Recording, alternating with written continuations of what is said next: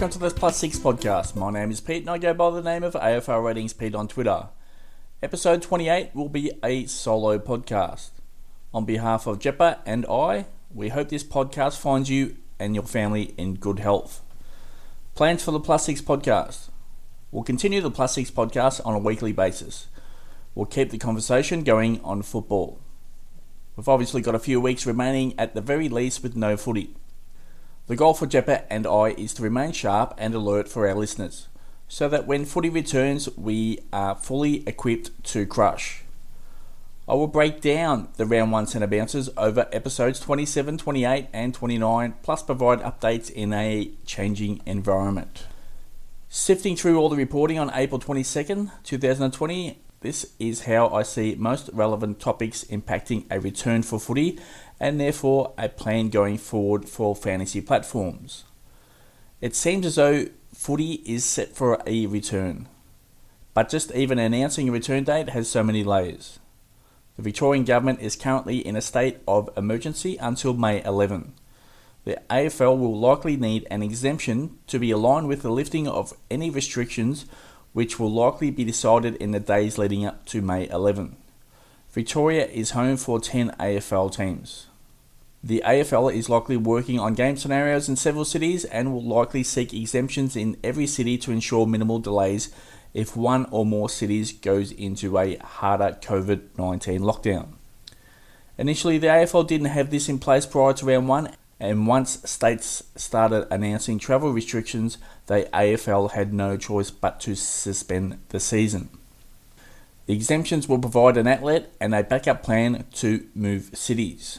Again, the AFL considering several locations with state government exemptions is smart. Games don't have to be played everywhere, just permission to play provides ultimate flexibility. The T20 World Cup cricket is scheduled for October. At this stage, it is going ahead, but the AFL delaying an announcement to mid-May allows for the potential cancellation during this time, thus allowing the AFL to use main venues well into October. This also gives an opportunity for crowds, if allowed, to attend the main stadiums late in the year. A Friday, June 12 return requires training to resume on May 22. That gives every team a 3-week lead-in period, which likely has support. A mid-May announcement still fits the timeline for a mid-June return. Obviously, an announcement for a later start is well within timeframes. There is no immediate rush for announcements. As long as the COVID-19 infection rate remains low, footy is returning, and that means a restart for fantasy games. But then, fixturing will impact decisions for fantasy platforms. If the AFL schedule an October finish, the possibility of a round-by-round fixture is still possible. If not, we're going to see teams play multiple games in a shorter period of time, thus creating an overlap between rounds. Previously on the Plus 6 podcast, last week on episode 27, I went through the CBAs from Richmond v Carlton, Western Bulldogs v Collingwood and Essendon versus Fremantle. This week I'll take a look at Adelaide v Sydney, Gold Coast v Port Adelaide and GWS v Geelong. On to the CBAs. Adelaide versus Sydney. Adelaide. Rory Sloane recorded a team-high 73.1 CBAs in round 1. The next best was Brodie Smith and Matt Crouch at 50%. Interestingly, Brodie Smith was ranked number 1 at half-time with 64.7% at the Crows. He spent the entire third quarter off the ground with an injury. Rounding off the Crows, Paul Teasman 42.3%, Brad Crouch 38.5%, while Chase Jones and Rory Atkins were each at 23.1%. Overall, the Crows used 7 players at centre bounces. This did spread out the usage for several key players, most notably Brad Crouch, who was used just 3 times in the second half with Smith off the ground. The Crows were crushed at centre bounces 20-5 versus Sydney in round 1. I'd expect some type of correction in round 2. On to the Swans. Luke Parker recorded a team-high 84.6% CBAs in round 1. Josh Kennedy and Ollie Florent were also used at a high rate of 76.9%. James Rowbottom was used in at 61.5% of team CBAs in round 1. Overall, the Swans just used 4 players and were extremely efficient and effective. With game time now limited, Swans coach John Longmire didn't mess around with what was working so well. The Swans went in with a small forward line in round 1 with no Franklin or Reid available. Isaac Heaney was effective playing forward.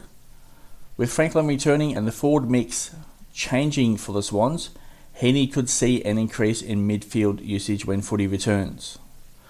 On to Gold Coast versus Port Adelaide. Gold Coast.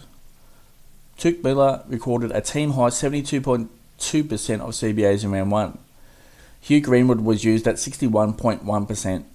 Below 50%, we had Lockie Weller 44.4%, Will Brodie 33.3%, David Swallow 27.8%, which was quite low, Matthew Rao 27.8%, Nick Holman 22.2%, while Darcy McPherson and Sean Lemons both at 5.6%.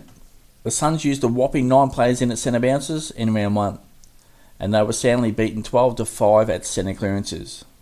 There were only 2 goals kicked in the second half, which limited total CBAs. Port Adelaide. Travis Boak recorded a team-high 88.9% of CBAs in round 1. Dan Houston was ranked number 2 at Port Adelaide, recording 83.3%. Tom Rockcliffe was also used at a high rate of 72.2%.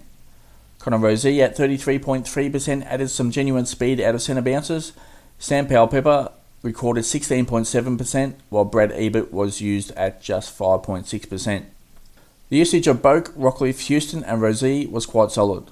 But when footy returns, so will Ollie Wines, which could mix up the usage for Tom Rockcliffe, who could spend some time forward.